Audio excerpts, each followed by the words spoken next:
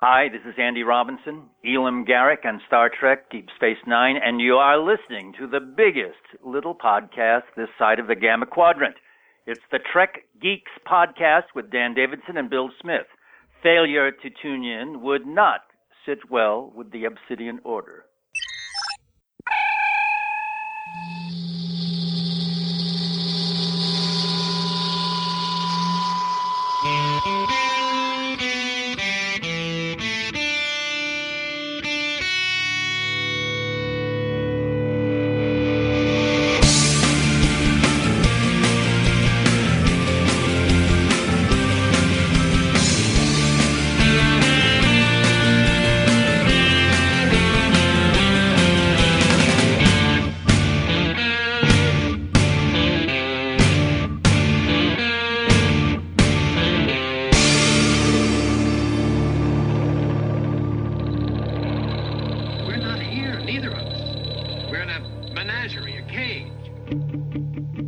The biggest little show this side of the Alpha Quadrant, your independent Star Trek podcast. Welcome, everyone, to Trek Geeks. I'm your co-host, Bill Smith.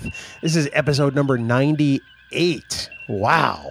It's the week of April 2nd, 2017, and we're excited you're here.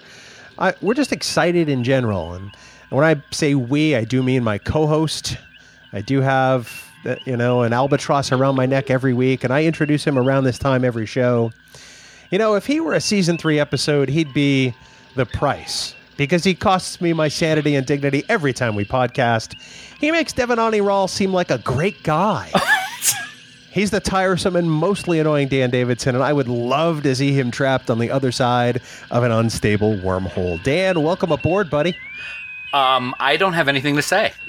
That the first time. Thanks. That was wow. You're going to compare me to that? We'll get to him later. We will. In fact, we're going to get to a lot of TNG Season 3 this episode, aren't we? And Dan, we have a special guest geek for the full hour. Oh, it's always good when we're bringing in these guest geeks.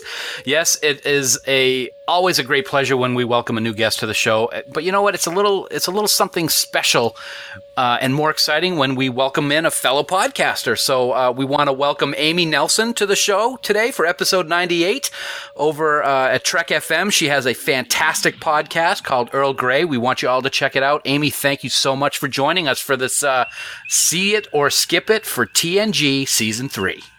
I am very honored to be here, and wow, 98, you guys. That's coming up on a big milestone.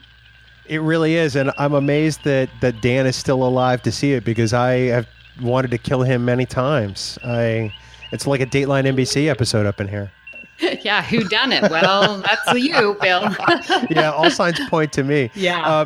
Yes, we are going to talk about TNG Season 3 today. But Amy, you guys talk about TNG a lot because you're Trek FM's dedicated next-gen podcast over there. Absolutely, yeah. I'm just one of the co-hosts. I've got Richard and Lee joining with me each week, and we are talking all things next-gen, and it's my favorite Star Trek, hands down. So every episode for me is a see it.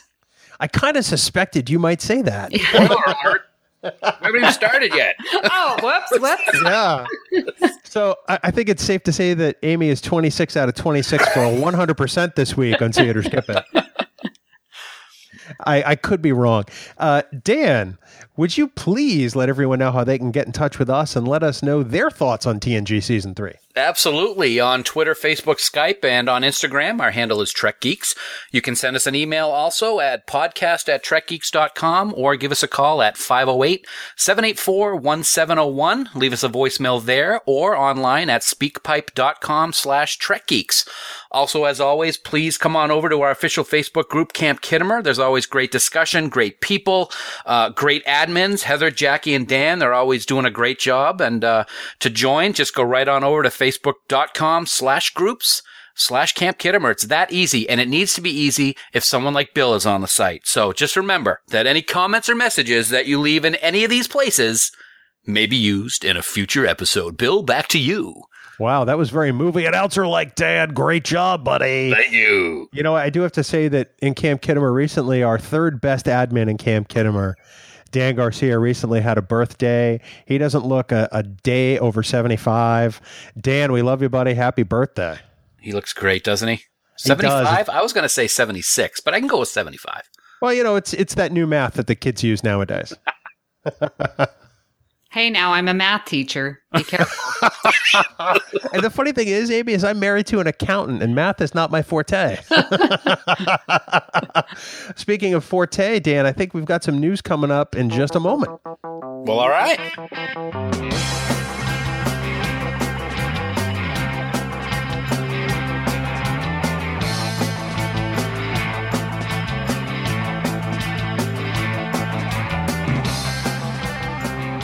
Dan, it's time for the news from TrekNews.net.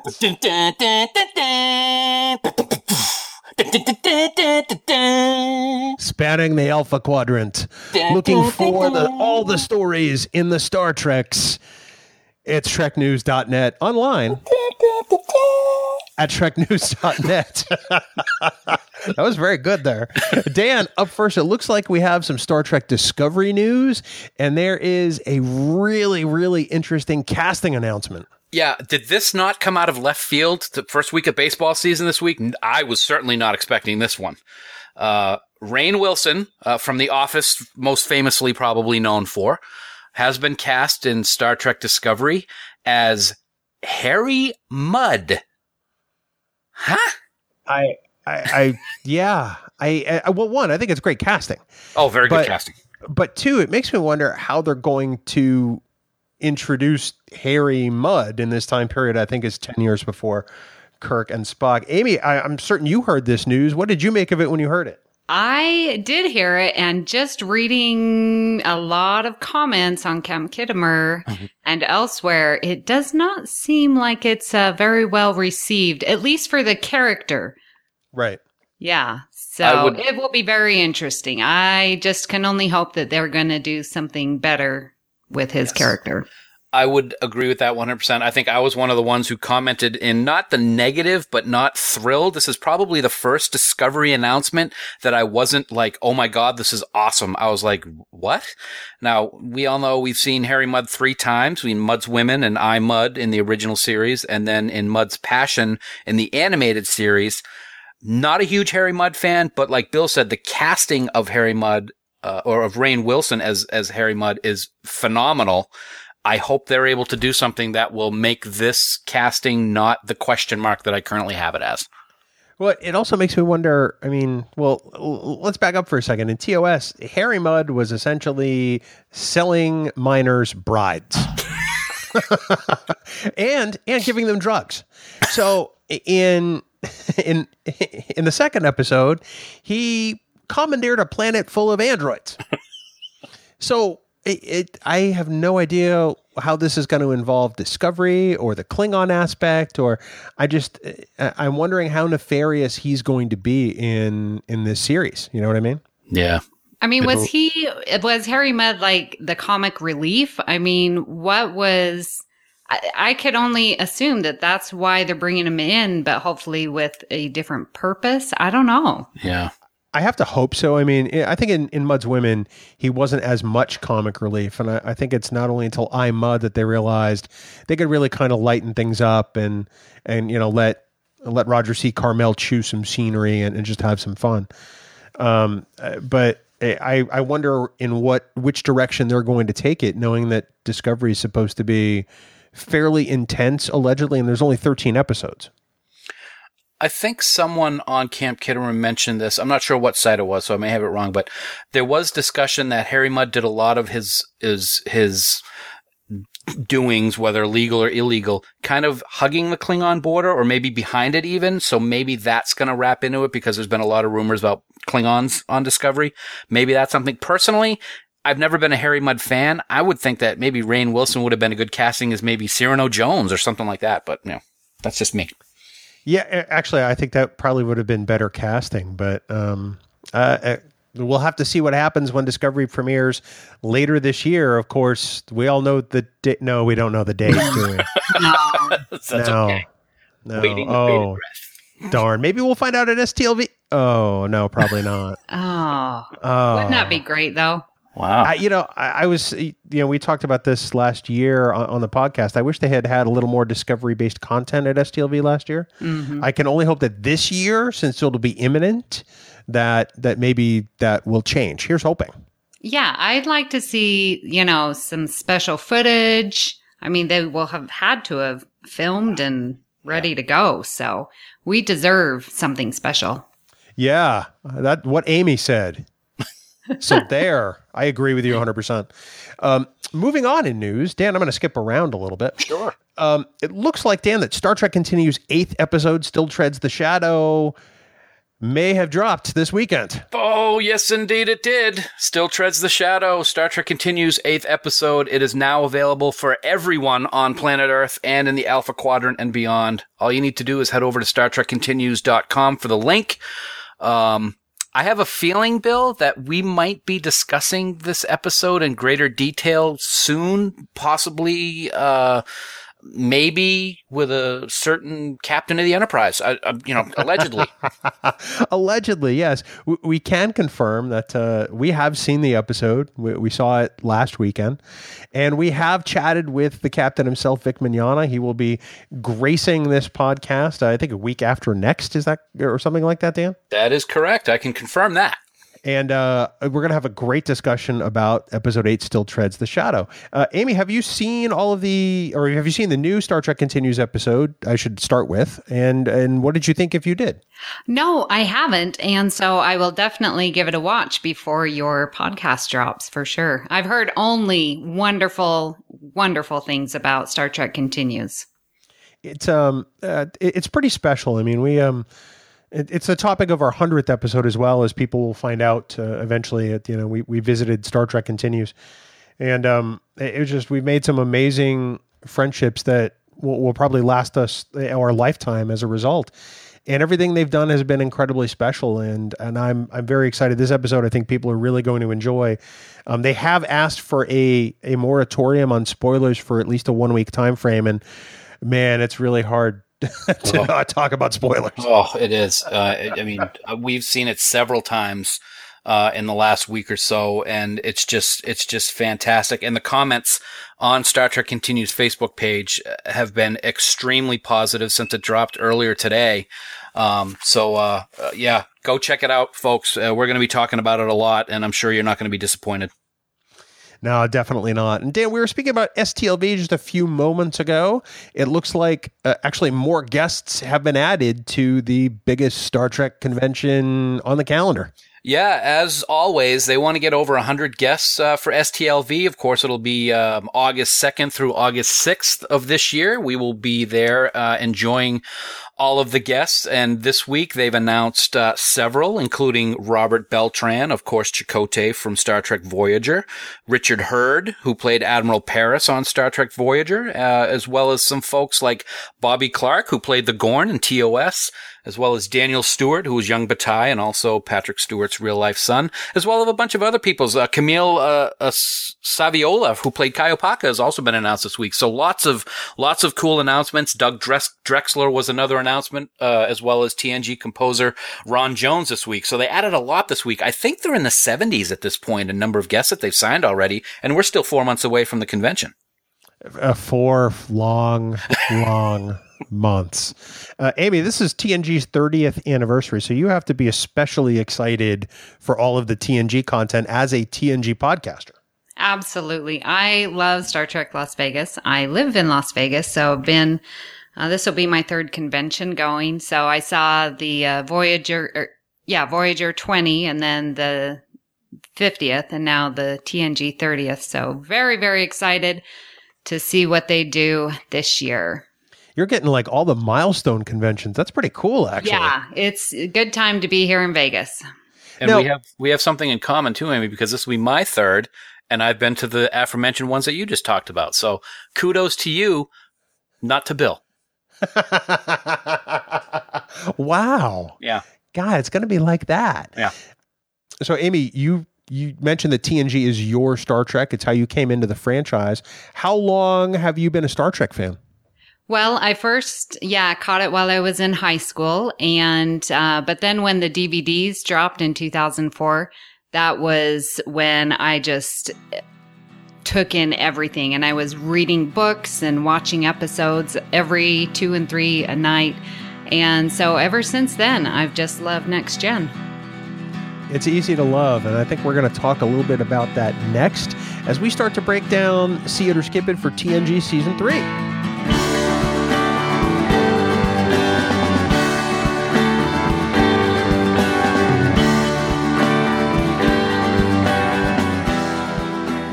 Well, Dan, certainly one of our most popular features here on Trek Geeks has become the See It or Skip It episodes. And today we've decided to tackle Season 3 of Next Gen. And if memory serves, we were pretty closely tied on Seasons 1 and 2. Yeah, I think you're right there, Bill. We had not a great vote for Season 1. We had a 50% for both of us, 13 out of the 26 episodes. So not a lot of love for Season 1. It did get a little bit better for Season 2. Actually, I take that back. We both were even lower on Season 2. We both had a 45.45% vote for the 22 episodes in Season 2. So so far, for those, what do we got? 48 episodes of TNG. It's not even better than half See It rating. Wow, that's pretty disappointing. That's a horrible job by you, Dan, quite frankly. I don't think Amy likes us very much right now. No, and a good thing you didn't have me on those episodes on that one, because oh my goodness, you guys are not on my happy list. Well, I guess we probably should venture into Season 3 then. So Amy, typically you're gonna run through the episodes. You've heard the See It or Skip It's before, but for those who haven't, Amy's going to be the ringmaster, and she's going to guide us through the season, reading a brief description of each episode, and then Dan and I will chime in with whether you should see it or skip it and why. It's up to Amy to determine who goes when. So it's totally up to you, Amy, and I suppose that with that, we can probably get started. Yes, let's. Hopefully I can be the puppet master and you will say see it to everything. No pressure. Yeah. Well, the first episode of Season 3 is Evolution, and this is where we have an obsessed scientist. He arrives on Enterprise D, and he's trying to get this once-in-a-lifetime experiment. However, Wesley falls asleep during one of his experiments and releases some nanites. And those nanites, are they life or are they not? And that's the question of evolution. So, Bill, talk to me. Well, Amy, I think you'll be pleased to hear that I rate this episode a see it. I like this episode a lot. I mean, even though it's a bottle show and it's got some of the Wesley stuff in there, Wesley fell asleep. Oh, darn. There's a lot there with the discovery of an evolving life form. And I think it's really cool how Data gets to interact with them. I mean, this is just great stuff in the grand tradition of Star Trek. And I think people should absolutely watch this. Well, agreed. Dan, agree or disagree? I don't, actually, no, I actually do rate this as a see it as well. It's a Season 3 premiere. We've got new tunics. We've got a new gathering place in 10 Forward. We've got a new hostess in Guinan, played by Whoopi Goldberg. And we've got the return of Dr. Crusher. And we have a fantastic job by Ken Jenkins as Dr. Stubbs. Good episode. Only problem is that Wesley screws up again, but it can be overlooked because it was an actual good episode. So I too gave it a see it. Excellent. 1 for 1. Yes, 1 for 1. And I will echo those comments because I think it is a great see it as well. It's great. We get Beverly coming back. And so her relationship with Wesley, being reunited, and we get her explanation as to where she was. But yeah, seeing the nanites, and that's what Star Trek is exploring and finding new life. And so here Definitely. It is. Excellent. Okay, well, we love number 2. Oh, I'm sorry. I shouldn't preface it that way. Ensigns of Command. And this is where we have Data is going down to a colony of 15,000 people to evacuate before some aliens, the Sheliak, want to take over the planet. So, Dan, what do you think of Ensigns of Command? Well, I'm going to be on your good side again, Amy, because I'm giving this one a see it as well. I loved the Shellyak in this episode. I thought they were very cool, and I wish we had seen more of them in later seasons, or even more in season 3. They kind of remind me of the Excalbians from TOS and Armus from season 1 of TNG, who killed Tasha, of course, kind of mixed together. And by the way, Bill, did you know that my grandfather is buried up on that mountain? Yeah, we know. Well, you know what, Dan? So is mine.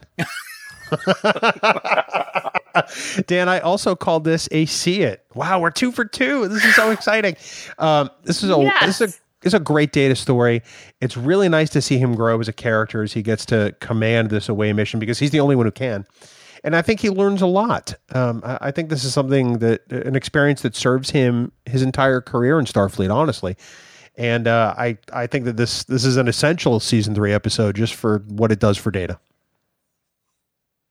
Yeah, I definitely agree. And this is one pivotal moment where Picard does his best at not going in shooting, but using his logic and using his, what do you say? What am I trying to say? Yes, his Picardness, okay. So where he is using his diplomacy to save the day. And this is just classic Picard. Without a doubt. Yeah. Excellent. Okay. So, episode 3 of season 3 is The Survivors. And I usually remember this of the little patch of grass amongst an entire planet of nothingness. So the Enterprise is investigating 2 survivors living on the only part of the land. And so, Bill, talk to me. Well, Amy, I have to say, this one also for me is a see it. I love this episode because it reminds me so much of the original series, but I think it's more believable and less campy than it would have been as a TOS episode. You add to it, the aspect of Deanna going a little crazy because of the music. I think that adds a really interesting element of danger. And, the 2 actors they have, on the planet as the aliens, as it were, they're wonderful, especially Anne Haney, who I love in just about everything she's in. So definitely a see it for me. Dan, what about yourself? Yeah, I did also give this one a see it. However, this one for me, I do enjoy it, but it's kind of a borderline see it for me. I love what you said at the beginning, Amy. I always think of the patch of grass from looking on orbit, with this episode. I love the idea behind the story. I think the aspect of going crazy from the music, in Deanna's mind, I can relate because I kind of go through that whenever I record with Bill, so I can really sympathize with her. Wow. And I also, who doesn't love the name of that alien enemy race, the Who's-Knock? I mean, that's just brilliant. So definitely a see it. Well, borderline see it. All right. Yeah, this is gives a new meaning to earworm, right? Oh, definitely. Yes. Poor Deanna. Oh, I know. She does such a great job. I love Deanna Troi. And I love the twist at the end when you realize, that the wife is just, I should I spoil it? That the wife yeah, you go ahead and spoil it. Sure. 30 years, for God's sake. Right. That his wife is even made up and that he's the last one of his species. It's definitely a see it for me. Yes. Wow. Okay. Excellent. I'm loving this. Good job, you guys. All right. So, episode 4, Who Watches the Watchers? And the Enterprise must undo damage when a primitive civilization discovers an observation team in their little duck hunt and concludes that Starfleet personnel are gods. So, Dan. Yeah, this one's not too difficult to rate as a see it. This is a phenomenal Star Trek story all around. It's a perfect first contact / prime directive dilemma.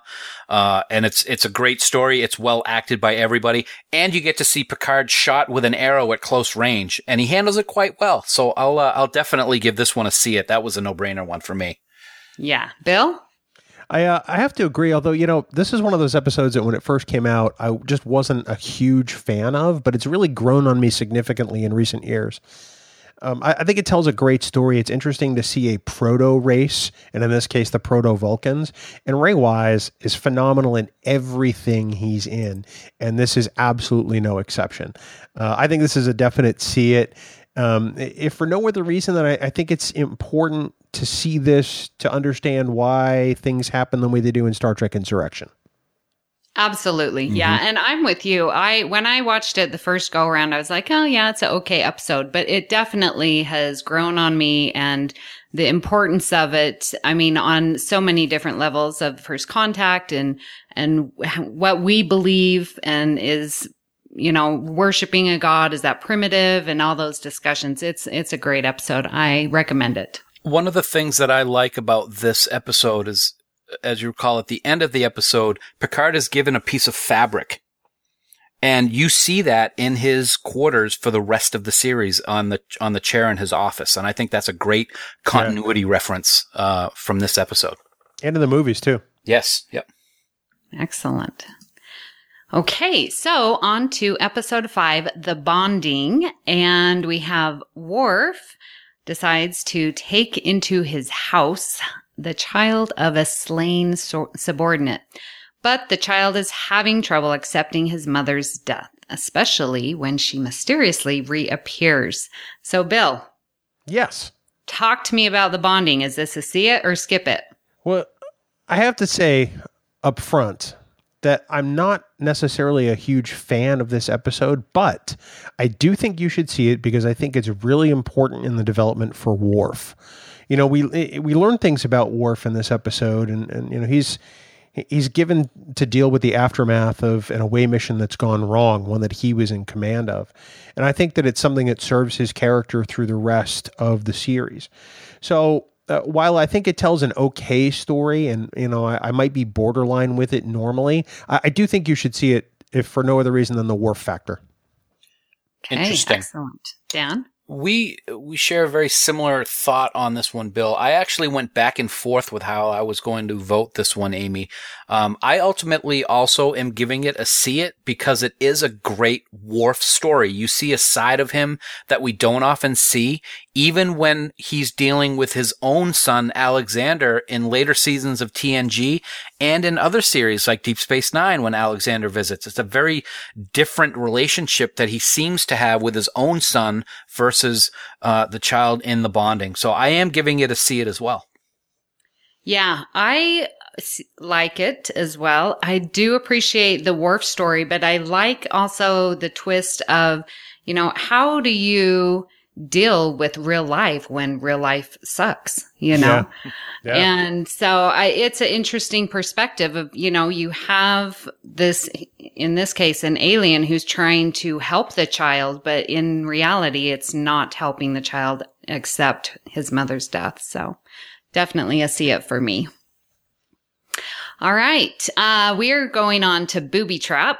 While investigating a 1,000-year-old alien derelict ship, the Enterprise gets caught in the same energy trap which doomed that vessel a millennium ago. Dan, what do you think of Booby Trap? Well, poor Geordi. He has to stoop to hollow romances. I mean, come on, I know. Man. Really? I do like the Leah Brahms aspect of this, and it's kind of a neat twist that he uses the holodeck to pretty much figure out what needs to be done along with this holodeck representation of Leah to free the Enterprise. I like Leah in this. Like I said, I'm not a fan of her next episode that she's in, which we won't get into because it's not this season. But I did actually give this one a see it. So yes. So we are 1, 2, 3, 4, 5, 6 for 6 so far. Yeah. Yeah. All right, Bill, are you going to keep it going? I am actually. Woohoo! I know. What 6 for 6 is unheard of in See It or Skip It, Amy. You must be a good luck charm here. I've always appreciated the irony in this bottle show of Picard asking if anyone has ever built a ship in a bottle, honestly. Yes. I like the challenge that this problem presents to the crew. And ultimately, I like seeing Jean-Luc Picard at the helm of the Enterprise. It's pretty fun and exciting how they get out of that energy drain. And, for me, although the Geordi relationship with holographic Leah Brahms is uncomfortable and awkward, I really do think this is a great episode. I definitely think see it. Yeah, I like the Leah Brahms and Geordie relationship there. So I see it for that. Because I think, if you need to, you crawl before you walk type of thing. So Geordie needs some help. And so hopefully he can get his confidence up with this fake Leah Brahms. Oh, he's got to do something, man. Yeah. I will throw in, even though it's kind of a spoiler, but not really, is that I thought it was a great piece of writing for the finale, All Good Things, where in the future he's actually married to the real Leah Brahms. I thought that was kind of cool. Yes, it is. And you couldn't understand that if you don't see Booby Trap. So True. go That's see right. it. Absolutely. That's right. All right. The Enemy. This is where we get our episodes with the coming up in a row. So, LaForge and a Romulan are trapped on a planet, and there's all this electromagnetic storms, and Worf turns out to be the only viable donor to save the life of another injured Romulan aboard the Enterprise. Suspense. All right, Bill. See it or skip it. Well, I have to say that this episode is classic Star Trek on so many levels, and it's one of the many must-sees in Season 3. I think focusing on Geordie in the script is key, and it's really what makes the whole story with the Romulan. I think if it were anyone else on the Enterprise, it wouldn't be nearly as compelling, or their desire to need to work together wouldn't be as pronounced as significantly. Plus the whole Worf plot line with the ribosomes, it's like, well, then he will die. I mean, this is just great television. Absolute see it. Absolutely. Dan. I was going to do that same impersonation, but I can't top Bill. Yes, you can. Go ahead. Wow. Then he will die. No, yeah, this is a definite see it. This is one of the best episodes of the season. We see some awesome Romulan storytelling here. And it's proof, between Geordie, and the Romulan that anyone can set aside differences if it's a necessity and if their survival counts on it. I think it's a brilliant episode, and it is an absolute must-see. Yes. And I think, I recently did a podcast on the Nemesis, or not on Nemesis, the movie, and I love it. And it just adds so much more when in that movie, Worf says that the Romulans fought with honor, because you look at his past here, specifically this episode where he refuses, to save the life. So yeah, definitely. That's a great point. Yeah. Okay. So, episode 8, The Price. Enterprise hosts negotiations for possessions of the only known stable ? Wormhole. So, Dan, what do you think?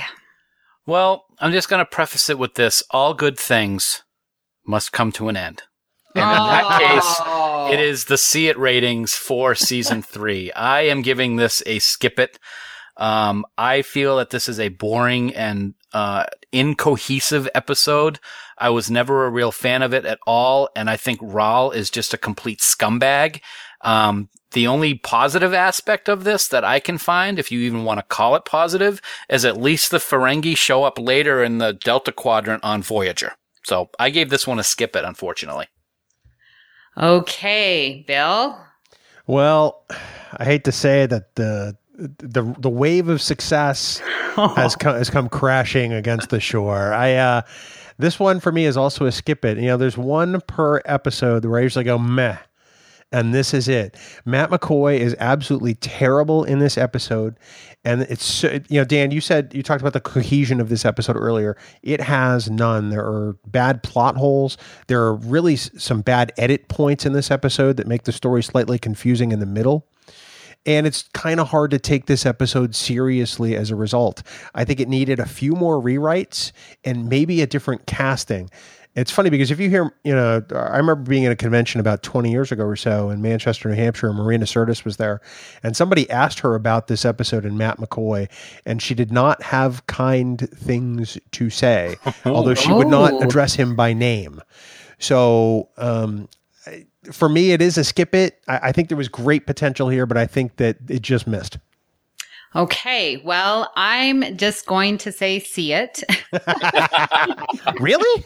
Just to spite you guys. No, I again like Deanna Troy, and so she's getting a little action here. But I like how it highlights how different people are negotiating, and are they going to do underhanded things? Are they going to be on the up and up?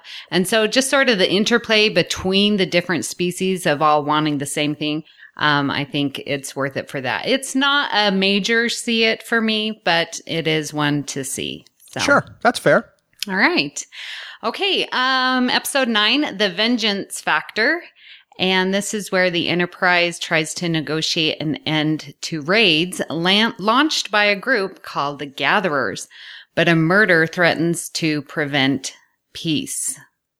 So, Dan, see it or skip it? Oh, you're going to go with me first, huh? Okay, well, I'm going to keep the ball rolling.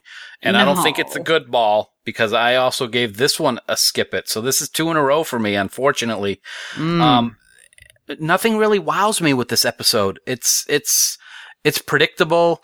There's just nothing that grabs me enough to warrant giving it a see it rating. And although this has nothing to do with the story, for some reason, Sovereign Maruk just reminds me way too much of Kai Wynn on Deep Space Nine, even though she comes first before Kai Wynn. Seeing it after Deep Space Nine is aired reminds me a lot of her. Just not an episode that I would stop and watch if I'm flipping through the channels. All right, Bill. So Dan, let me get this straight. This episode doesn't grab you? There's nothing that makes me go, oh, I want to watch this. Oh, well, that makes me want to grab you by the throat and just shake the life out of you because this is a great episode. It's a little bit predictable, but it's executed well. There's a great story here in Utah and, you know, the conflict between these people and how she's essentially sort of the last of her kind.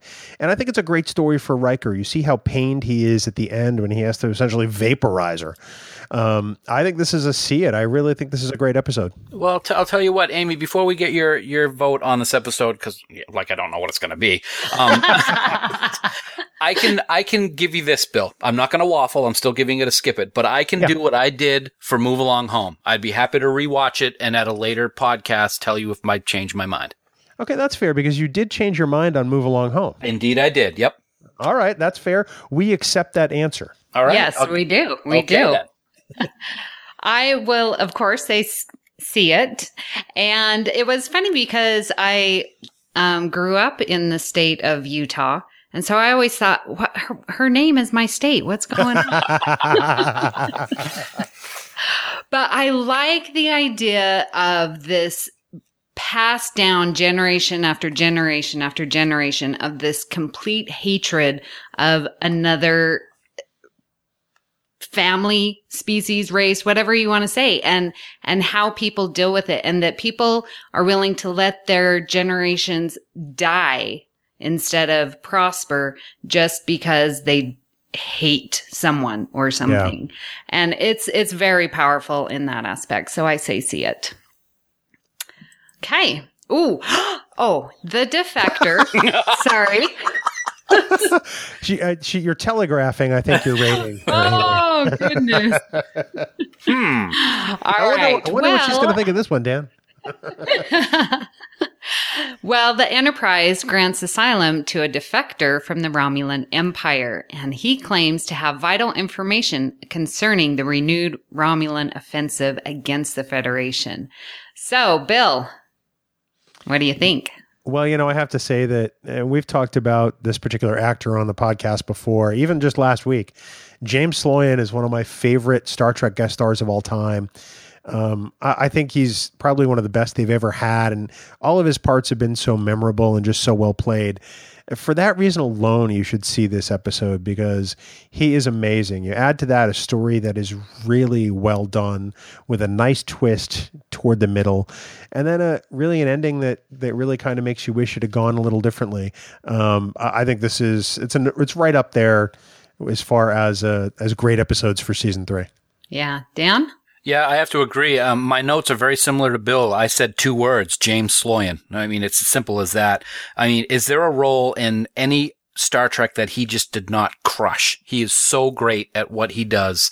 And the true devious nature of the Romulan people is really shown here at the end of the episode in a very powerful and a very sad and depressing way at the same time. It is a definite see it.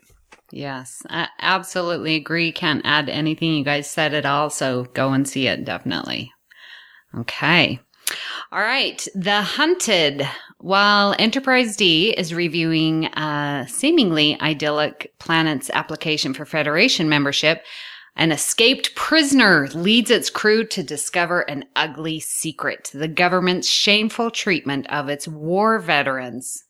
Dan, what do you think of The Hunted? Yeah, this is a see it for me. Anytime you get an episode where the guy who the crew of the Enterprise is after bounces off the shields in an attempt to escape, you just have to rate it as a see it. It's just great storytelling. And the whole story, is good in itself, but this episode also has James Cromwell. So it's just another great performance by James Cromwell. And I just love the ending of this episode when Picard basically says, hey, you got to figure this out on your own. And he beams back up to the ship. Fantastic. Bye. Exactly. Leaves him high and dry. All right. All right, Bill, what do you think? Well, this puts me in the uncomfortable position of having to agree with everything Dan said. And that's a first for me. This episode's a definite see it. I agree. This episode was kind of on the bubble for me, but I have to look at, this episode's commentary on war veterans. And I think it's really great in how it tells the story. And like Dan said, James Cromwell, I mean, you can't really go wrong with this. Add to it the scene at the end where Picard's like, yeah, I'm out of here. It's a great Star Trek episode. It's great science fiction, so I think you should definitely see it. Yep, agreed. Absolutely. Can't add anything there. You said it all. Okay, we are to episode 12, The High Ground, and this is the episode where Dr. Crusher is captured by terrorists who want to involve the Federation in their struggle for freedom. I'm very interested to hear your thoughts. Bill?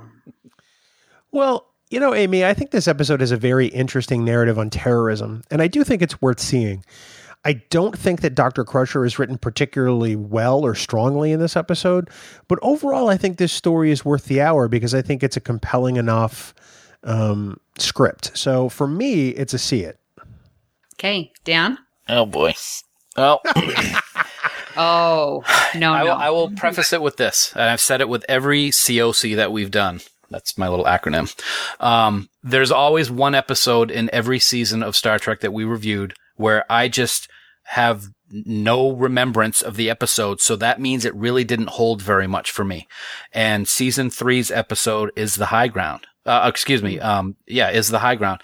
I don't remember anything about it, which means I haven't watched it in a long time because I don't have any real desire to see it because I didn't like it originally. I do remember that it was a Dr. Crusher episode and one that I didn't think was very good. So I'm giving this one a skip it. Wow. That is very surprising because to me, I always remember this and the drawing that he draws of Crusher. And we see terrorism through a whole new lens because of Beverly Crusher. And I love this episode and will watch it any time. I love it. So go see Looks it. like Dan gets detention. Yes. Everyone's favorite is someone's most hated. Oh, so you're going to pull a champion rule on us? Oh, I hate you so much right now. I have a feeling that'll be coming up later tonight. Probably. All right. Well, we're on to episode 13, our halfway point at Deja Q. And Q, we love him, is seeking asylum on the Enterprise because he's been thrown out of the Continuum and stripped of his powers. Can you believe it, Dan? What episode that has John Delancey could you even possibly think of giving a skip it? This is see it times 10. He is so amazing as Q, but I think that this episode might be his best performance as Q in all of Star Trek. The one-liners are great. The party at the end is great. Data's uncontrollable laugh is maybe the highlight of this entire season. It's something that I can watch on loop over and over and over again. It's a fantastic story, and it's definitely one that you have to see. Definite see it. Bill? Awesome. Bill. Wow, Dan, what you should probably let Amy, do all the controlling of things. I understand you have a controlling nature, but rein it in. Is that my cue? I'll leave. No, please. leave. Yeah, please. I'd love for Dan to leave. This episode is just fun. I mean, from the moment Q shows up, the mariachi band and all that, it's a great story. It's told well. It's a bit of a departure from some of the other Q episodes, where he kind of put the whole humanity on trial. That silly little notion. But John Delancey, as always, just is amazing in everything he's in. And this episode is no exception. So absolutely see it. Yes, could not agree more. It is amazing that his annoying behavior is not based on his powers. He still is annoying. Yeah. Without it, Like right? Dan. Oh, you beat me to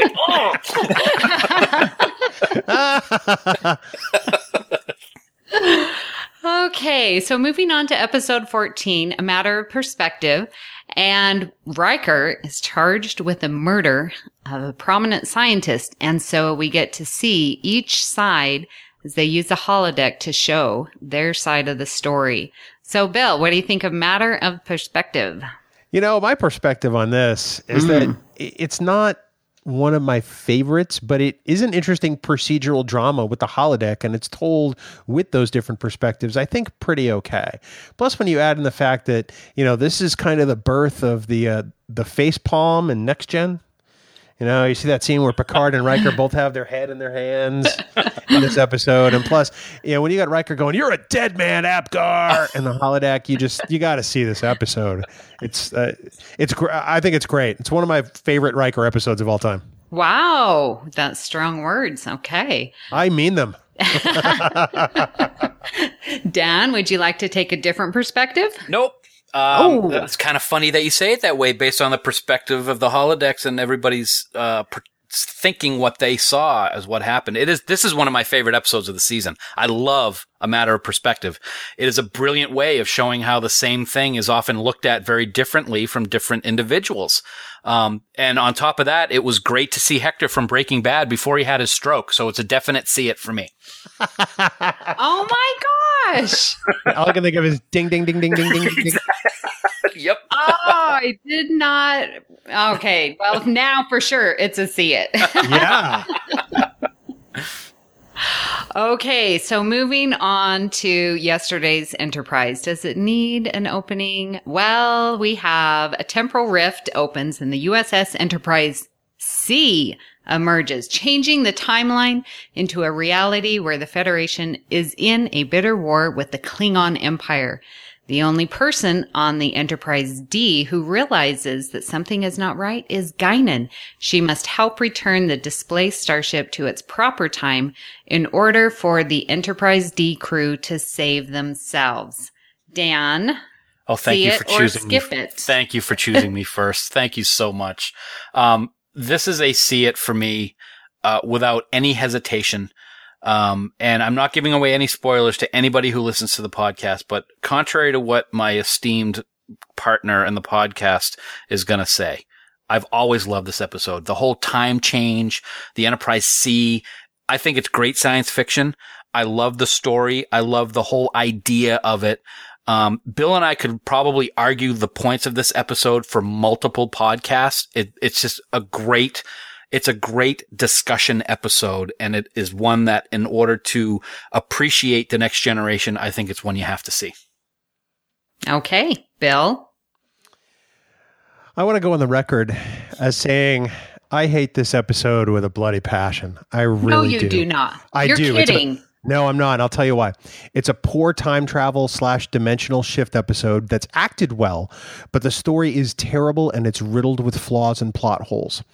Now, I know I'm in the minority on this, and that said, it's considered essential viewing among fandom, and since it's so entrenched with fans and people who love to discuss it, I only say see it so that you know what's going on when you talk to other Star Trek fans. I say this begrudgingly because I won't be watching it, but I definitely think you should. So it is a see it, although I do hate this episode. Now, who do you like better, Amy? Wow. Dan has rocketed to the top. Hey, I was honest, but I did rate it as a see it.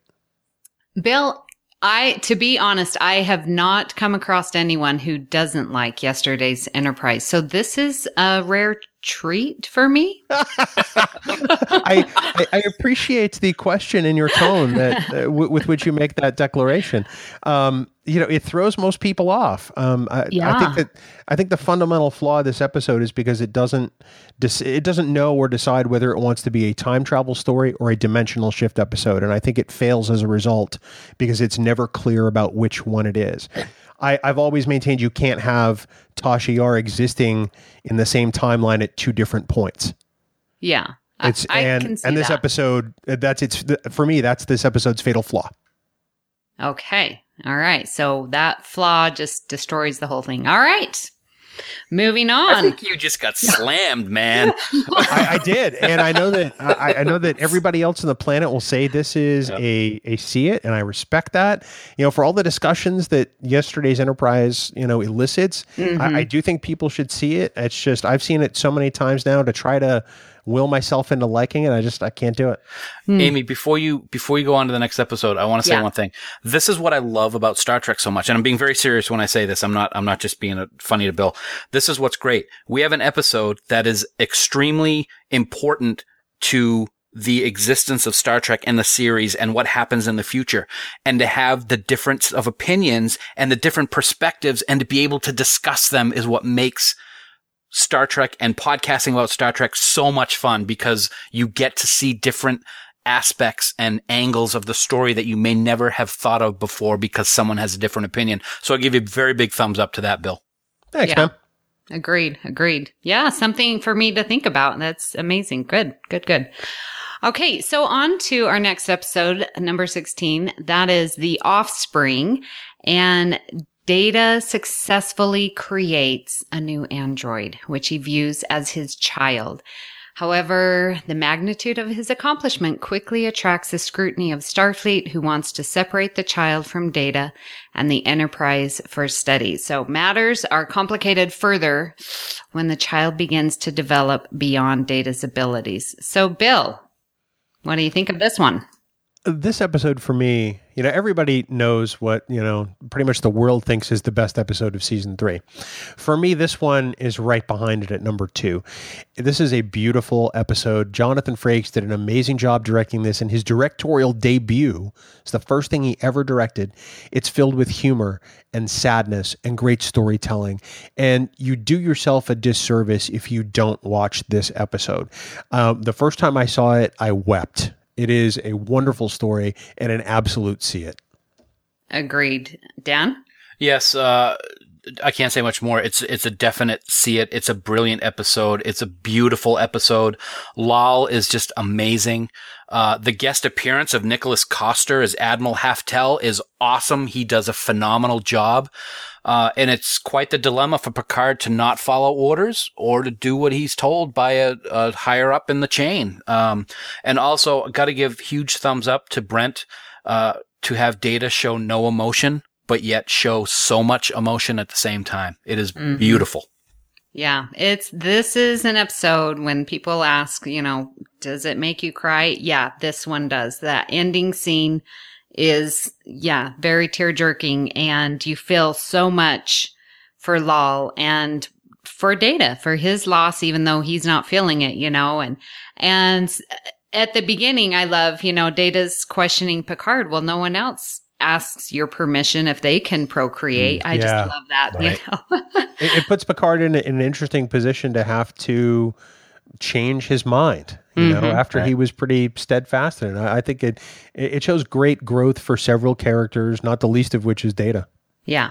Yep. We see his humanity there.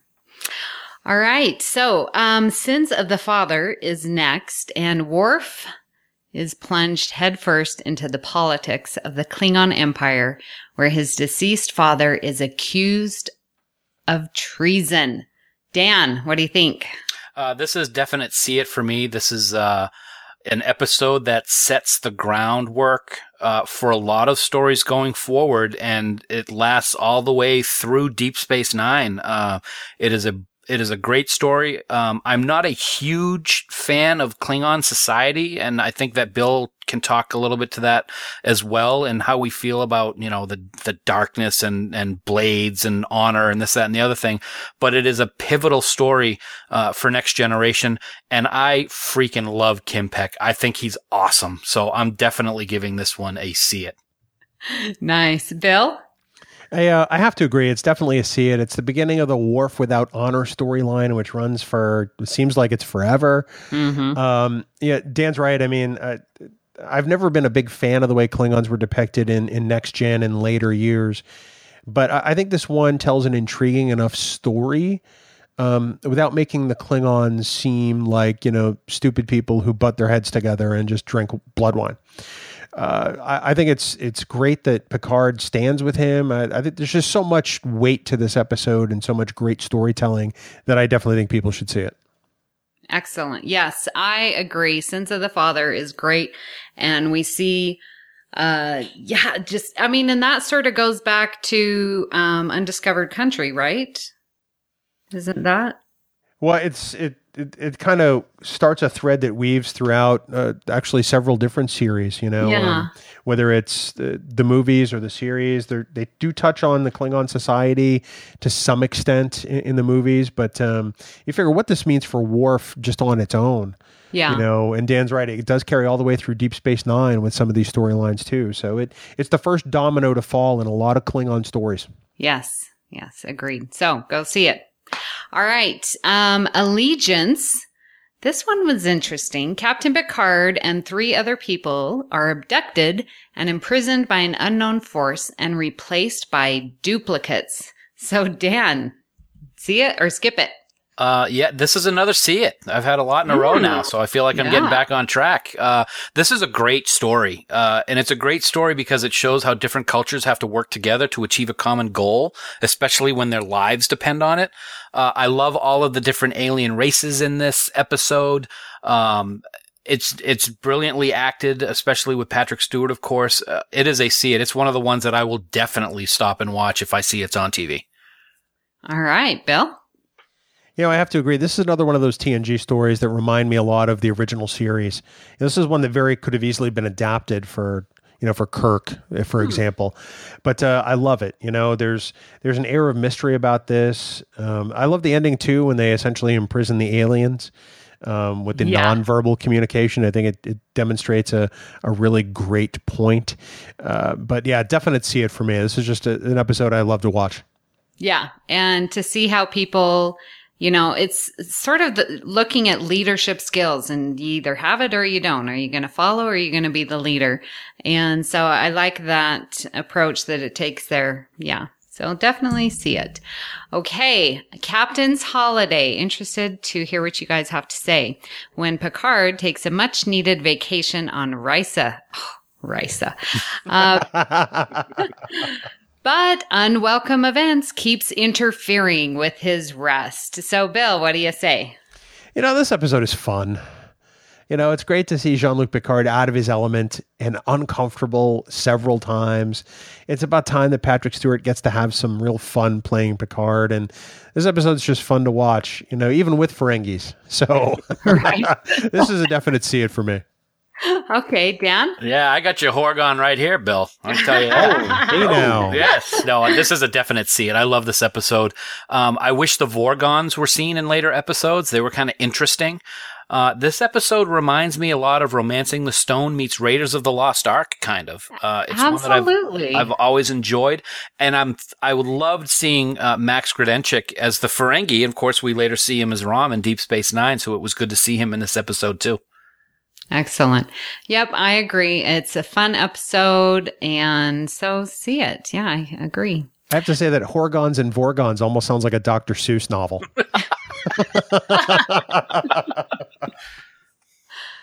Okay, well, Tin Man is episode 20 of season 3, and the Enterprise races against Romulans to make first contact with a powerful entity codenamed Tin Man.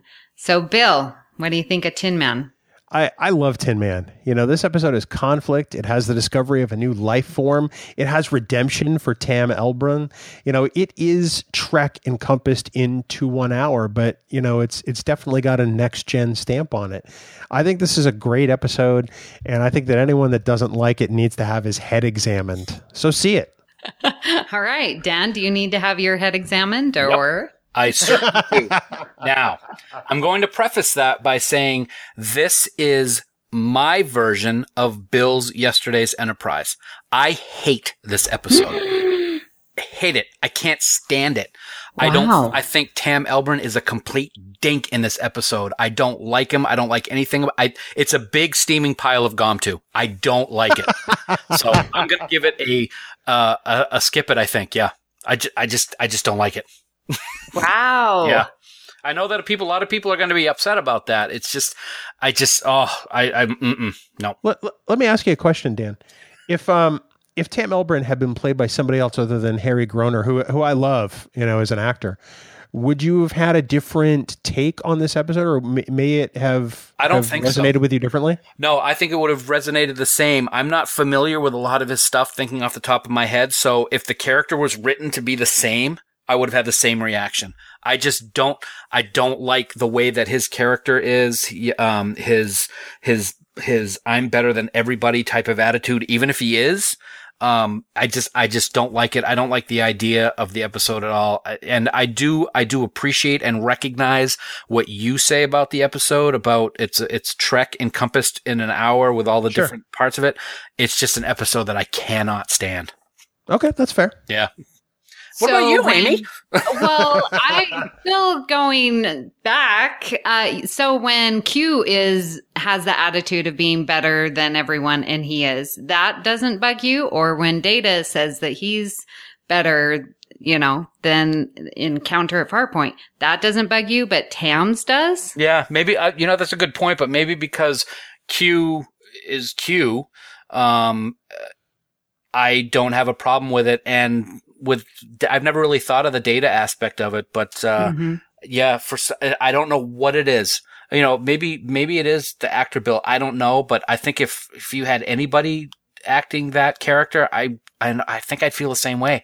Something about this episode just rubs me the wrong way, and it probably can tell right now. The episode irritates me. I think I can appreciate everything you're saying about that. I mean, I think one of the things that I like about it, to take the opposite viewpoint, is that this character is so remarkably flawed, and yet he's the only person who can do this job. Mm-hmm. The crew of the Enterprise can't do it. Let me ask you one thing. I'm sorry to break in. Is this the episode where at the end, when Tin Man starts spinning and it sends out that pulse that the ships almost hit nose to nose, and then they have that really interesting bridge scene where they're kind of like spinning in slow motion as the camera's panning around the bridge? Am I thinking the right episode? That's the only quality I like about this episode, because I think that's hilarious. Oh my. Well, we did on Earl Grey, we did an episode on Tin Man, and I said there, and I'll say it here, I didn't like Tam's, the actor of it. And so when you brought that up, Bill, of asking, it's like, yeah, if it was a different actor, yeah, I think it would be a great episode. I'm one that it's okay, but I would definitely see it because there are points to it that I think need to be recognized, like you said. And I like, again, sort of highlighting Deanna Troi and her interplay with Tam and with Gumtu. So, see it. Okay. All right. Oh, coming up, Hollow Pursuits. So, Lieutenant Barclay, an introverted diagnostic engineer, is having difficulties dealing with his fantasies. Dan? I'm going to get back on the right track here now that we had that little blow up a minute ago. This is a see it. I think that this episode does a great job of handling addiction in its own Star Trek way, and it works. And over the years, I have really gotten to enjoy Dwight Schultz's appearances as Barclay, so this is a see it for me. I love this episode. Yes. Bill? This episode is one of the most fun of season 3 and almost of TNG overall. It's just so quotable and memorable, and I love Lieutenant Barclay. And honestly, I think the Goddess of Empathy would want you to see it, so you should definitely see it. Muzzle it. Yes. I always say that I love Deanna Troy, and so everyone's like, well, are you going to dress cosplay as the Goddess of Empathy? So, oh goodness, you better see it just for that. Okay, so moving on to episode 22, The Most Toys. And here we have a traitor fakes Data's death and adds him to his collection of rare and unique objects. So, Bill, what do you think? I think that this is an essential Data episode. Saul Rubinek is outstanding, and the dynamic, between him and Brent Spiner and their scenes together is just incredible. This is an interesting story that's written well and told well, and ultimately it leaves an interesting decision for Data toward the end. So I think it's a definite see it. Mm-hmm. Dan? Amy, I went through great effort to bring you here. Okay. This is one of the best episodes of season 3. It's funny. The other night, my wife and I watched it while we were eating dinner because I just wanted to watch a season 3 episode, and I think she really enjoyed it as well. It's an amazing story, and you actually, oh my God, Data pulled the trigger is what you're saying in your mind at the end of the episode. Yeah. It's brilliant. And I got to tell you, if anything, I just want a Varon T Disruptor so I can keep Bill in line. It's beautiful. Wow. It will take that, I think, to keep him in line. Whoa. Wow. Remember, I'm controlling the recording here, right? Oops. Yeah, definitely see it. It is, you're right. The interplay between Data and who you said that guy was? Ron. Saul, yeah, is fabulous. And, and you see people collect these things. And what are you going to have when you die? I don't know. So it is very interesting. And to see, Data pulling the trigger. Yeah, excellent. Okay, Sarek is next. Violent emotions sweep the Enterprise when Ambassador Sarek comes aboard to finish a long diplomatic mission. So, Bill, what do you think of Sarek? I have to say this episode is worth it for the scenes with Patrick Stewart alone, where he is carrying, Sarek's, illness, for want of a better word. You add in that Mark Leonard is in this episode, and it's one of the best hours of TNG by far. And it's just, I can't say enough good things about this episode. It's great that it brings back an original series character, and certainly not one you'd necessarily expect. So definite see it. Yes. And Dan? No, I'm just kidding. Whatever. I'm putting you down for see it. Yeah, this is Bill said it. This is one of the best hours of TNG, if not Star Trek. It is an amazing performance by Mark Leonard and Patrick Stewart. It's a remarkable episode tying in one of Trek's most beloved characters. It's a very emotional, very strong episode. This is one that you cannot miss. Definite see it. Yeah. And I've heard Patrick Stewart and talk about on the panel at Star Trek Las Vegas of how that shot was done and how they moved around, to get that sweeping view of just the profiles and how it just goes around, and it just really encompasses you and brings you into that moment. And you see sort of the mind meld working in a different capacity, which is truly amazing. So definitely see Sarek for sure. All right. So Menage a Troi.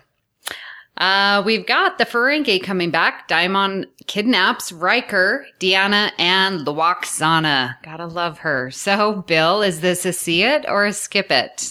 I'm happy to report, Amy, that this is definitely a see it. This episode is just more fun. I think one of the things that sets season 3 apart from 1 and 2 is that they let these characters out of the box a little bit to have fun and grow themselves. This episode is a little predictable, but it tells a story well, and I appreciate it for that. It's just a nice, breath. It's an exhale before we get to the finale and a couple of serious episodes after this. So a definite see it. Okay, Dan? Yeah, you would... well, let's just say it's got Ferengi and it's got Lwaxana, and anybody who's listened to the podcast knows how I feel about both. So this is definitely going to be a skip it for me, right? Wrong. This is a see it. I love this episode. I think it's funny. I think it's campy, and Picard's speech at the end of the episode is worth the price of admission in itself. So it's a see it. Love it. All right, guys. Well, truth be told, this is it. I'm going to say skip it. What? Wow. I know. This is one that's totally forgettable. And I love Deanna episodes, but it's not fun for me. And I'm almost saying see it just because of the end of Picard professing his love in Shakespeare for Lwaxana. But I just can't bring myself. So this will be my skip it. Wow. Mind blown. I can't even. I think Trek FM's going to come calling for your TNG card. No, I'm kidding. Looking for a new host. Well, Richard and Lee, it's yours from here. Okay, well, let's move on so we don't talk too much about that. Transfigurations. And we have the Enterprise rescues a critically injured amnesiac who is undergoing a mysterious transformation. So, Dan, did this episode transform you? I wouldn't say it transformed me. I'm actually going to say that I said earlier that episode 3 was my only quote-unquote barely see it episode of the season, and I guess I lied because I'm giving this a barely see it also. And I say that because the John Doe aspect of this episode, basically the entire main part of the episode, it's very interesting, and we get to see Worf fall, break his neck, and then come back to life. So that's kind of cool too. I will say I don't like what happens to John Doe at the end of this episode. I'm not a big fan of the transfiguration, so to speak. But the story's interesting enough for me to give it a pass. So I'll give it a see it. All right. Bill? Well, first I'd like to point out that Dan sits on a throne of lies. He just admitted he lied on the podcast. Way to go, buddy. I like this episode because it's one of the few times in season 3 since Beverly Crusher returns that she gets something actually substantive to do that's written halfway decently. I think the twist of John Doe evolving like a butterfly is a great one, honestly. And I think that the best part about that is that it's happening right before the Enterprise crew's eyes, and they don't even know it until the end. So I like this episode. I think it's a see it. Agreed. It's exactly for that reason of Beverly finally has something to do and it's important. And yeah, I like the idea that we are changing and that we are growing and progressing, and yeah, that we get to see it again, Star Trek seeking out new life. So it just is another reason of Star Trek. So yeah. Okay, we are to episode 26, The Best of Both Worlds, Part 1. So we have the Borg. They are beginning an invasion of Federation space much sooner than was expected. Thank you, Q. With the Enterprise unable to affect them, the Borg capture Picard and turn him into one of their own. Season finale. Dan, I'll let you go first on this one. Well, here's what I think about the episode. Dun, dun, dun, dun. You're going to have to wait until next summer to hear my answer. Bye. No, I don't think it's anybody's going to be shocked that I don't think I've ever talked to anyone in my life who would not give this a see it. This is, in my opinion, hands down, without exaggeration, the best television cliffhanger in the history of television. It is phenomenal. It is so well done. It was the longest 3 months, I think, that any of us have ever had to endure when that first aired. It is brilliant television and probably one of it actually, based on what we talked about last week, I believe, it's one of the top 2 episodes ever in Star Trek The Next Generation. Bill? Oh, sorry, that's Amy's job. Sorry. Oh, that's right. It's Amy's job, mister. Well, let's see. I think, Bill, let's hear from you. Oh, thank you very much. It's like Dan said, we talked about this last week, and I think the only thing I would add to my comments about Best of Both Worlds. I think it's some of the best writing for television Michael Piller ever did. He told a fantastic story that left it at a point that absolutely wanted the audience to know more right away. This is the moment that Next Gen arrived and people considered it its own show with its own merits and stopped comparing it to the original series. It remains one of the best ever, and it always will be. This is one of the best episodes of Star Trek, and you should absolutely see it. Yes, it is. And resistance is futile. What yes, more can it you is. say? Yes, it is. Yeah. Wow. So we made it through all 26 episodes. Amy, it surprises me to learn that you were 25 for 26, but that's a very healthy rating. Dan, how did you do, buddy? I did 22 of 26. So instead of 50% or 45% from seasons 1 and 2, I'm up there at 84.62%, so just shy of 85%. It's not as high as you two suck-ups, but I'll take it. Well, I'm happy to report that I wanted to be just like Teacher, and I also have 25 of 26 for 96.15%. Yay! That is an A. That's only one episode I would skip in the whole season because it is a binge-watching delight. It is. It is. Amy, thank you so much for running us through the season and for keeping us from killing each other. You did a fantastic job moderating. And how can people find you online? Well, I am on Twitter, tweeting all of my Star Trek watchings, comings and goings. So that is at Miss Amy Nelson.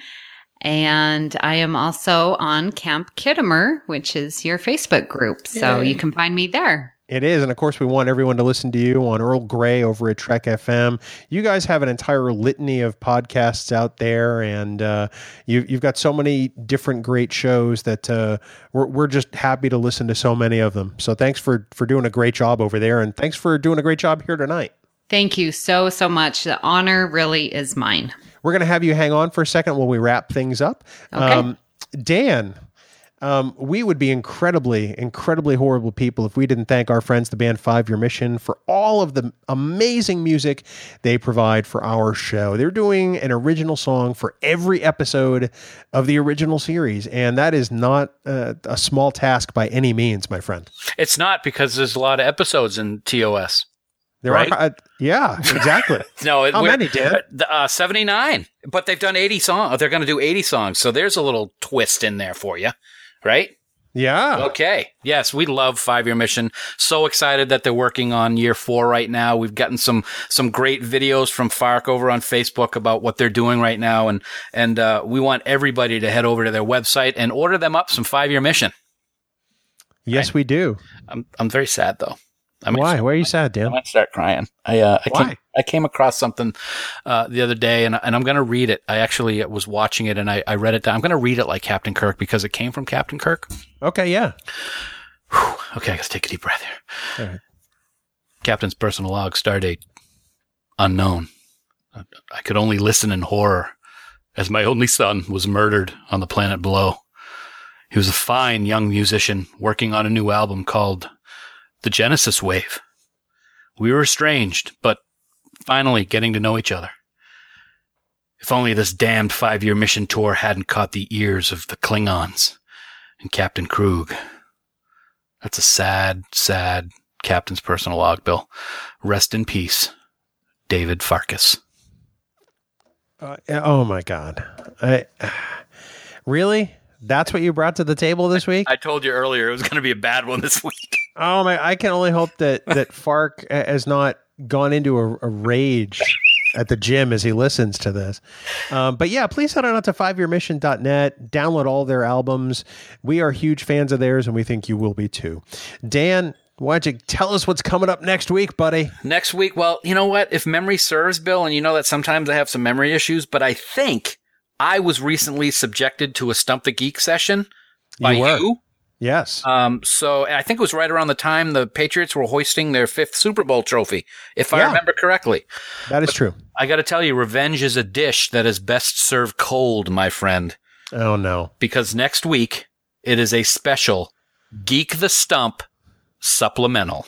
Oh, why do I let you program some episodes? This is a horrible thing. Oh, it's going to be fun. Oh, yeah, I'm sure it will be. So next week, that's Geek the Stump right here on Trek Geeks.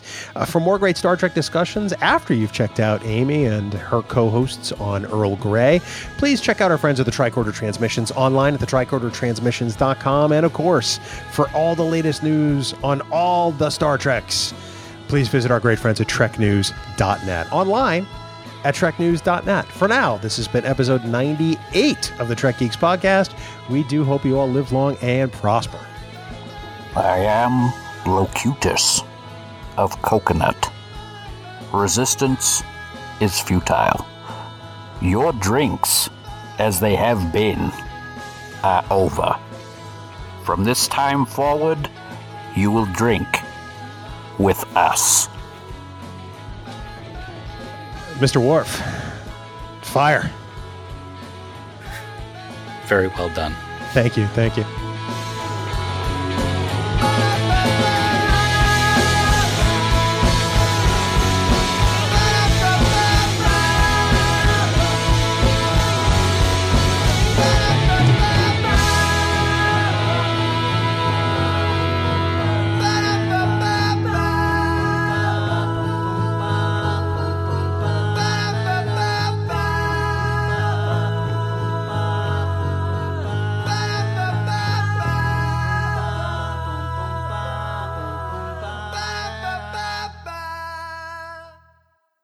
Bing bong.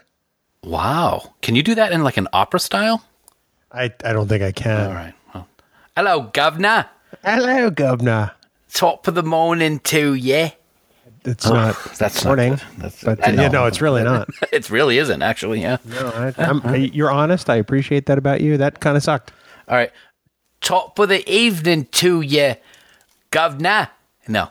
No. It's not good. Why all of a sudden are you some British? I don't know.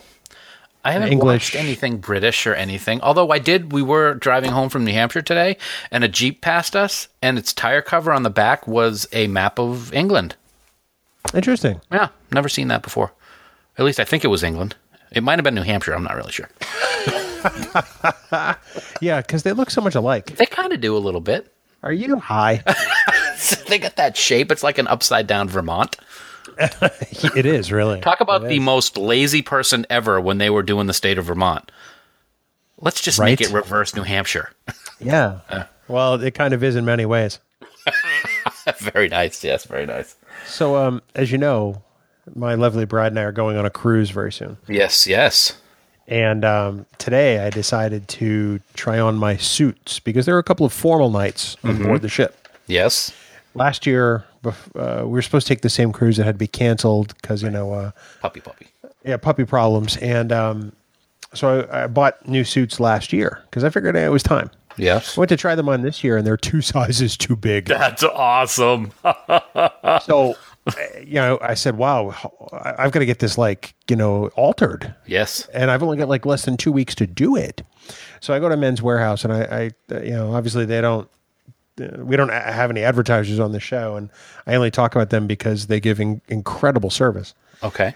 But I couldn't really. The jacket had already been altered once when I bought it, and if they altered it more to take it in, it would put the pockets right over my butt. That's how much my body composition has changed. So I had to buy 2 new jackets. They can take in the pants. Yeah. But the jackets were buy one, get one. So I actually got out of it not too bad. Well, that's great, man. Congratulations. Hey, you're going to like the way you look. They guarantee it. And I do, actually. I'm sure. I wish I could see you right now because I'd probably be all like, wow, well, I'm going to go on the cruise with you. No, you're not. Well, then several years ago, we've probably talked about this before. My wife for my birthday one year gave me a Dwight Evans jersey. Okay. 1987 Boston Red Sox road jersey. Mm-hmm. Stadium collection. It's not. It's as close to reproduction as it can be. It's got the Fenway 75th anniversary patch on the sleeve. Mm-hmm. It's the gray jersey with the blue Boston letters. And when she bought it for me, it didn't quite fit. Well, tomorrow, of course, is opening day at Fenway. And I tried on that jersey today, and it fits with a lot of room to spare, buddy. Nice. That's freaking awesome, man. So I'm wearing that tomorrow. Congrats. That's awesome. Dewey's still my all-time favorite Red Sox ever. Same here. Love the guy. So I got a lot of love this weekend. We drove down to Nashua in the new Ridgeline, and I got a lot of love with the screensaver that I tweeted about. The Star Trek Continues wallpaper that I put on. Yeah, absolutely. Looks fantastic. It looks awesome. I have 2 other ones on there, and I wanted to tell you what they were because you're my best bud. One of them is the original series bridge, empty, nobody in it. Looks fantastic. Mm-hmm. Yep. And the other one is Yumi and Vic on the bridge of the Enterprise down in Georgia. Now, I'm sure the only thing that keeps you from wanting to drive into a bridge abutment when that picture comes up is Vic, because if it were just me, you're just like, I don't even see you there, to be honest. I didn't think so. Thanks, best bud. It looks really good. That STC one, the motion picture poster that I have on my phone is what I'm using in there. Oh my God, it just looks so awesome. It does look pretty good. Yeah. It's kind of neat how you can do that, because I can't do that on my Toyota. Yeah, I figure I'll put in Disney pictures and stuff like that and just change it up every once in a while. I'm so happy with the rig. It's great. Very, very happy. Very cool. So one of the things that we did this weekend while we were down there, when we were having breakfast this morning, my brother-in-law is a fantastic chef, and we had some waffles. And while we were eating, we watched from beginning to end All Good Things. All 4 of us. And it's such a great episode, and I'm sure we're going to get into it, and we talked about how it's the highest rated, but I said to my wife, I said, there's one huge mistake with this episode. Okay. And it's that Data says that the anomaly was formed by the 3 tachyon pulses by the 3 Enterprises in the different time periods, because they all had the same signature. The one in the future wasn't the Enterprise. It was the Pasteur who fired the tachyon pulse. Doesn't the Enterprise fire one later? No, they don't. They do not. And it's like, and when Picard's trying to explain it to age-spotted Riker forehead in the future, he's all confused because he's saying that we sent the tachyon pulse, and he says the Pasteur, and it's very confusing. But I'm like, I can't imagine that was just overlooked. I thought it was very odd. I'm going to have to do some research online to see if there's an explanation for that. Were you drinking with breakfast? I wasn't. I was not. Some mimosas, maybe? No. Perhaps a screwdriver or 2? No, nothing like that. I can't rule out a couple shots of tequila, but I don't think so. Allegedly. You can't prove it. It's such a great episode. Oh, it's so good. It's fantastic. Yeah, it is. It was good. But yeah, invert tachyon pulse. Tisk tisk. Where's the mistake? It's your face. That's the mistake. And there we go. It starts. Wow, that was a good 6 minutes into the outtake before you threw one of those. Usually you throw it in first. Well, you gave me some good news about your suits and everything. I didn't want to say that, nobody can look at you anyway because of your face, so I decided to just not say anything. Oh, wow. So pick on the fat kid. I see how it is. No, All right. I think it would be the thin kid now. Kid in progress. Nice job, man. You ready to do this? Yes, sir. Let's do it.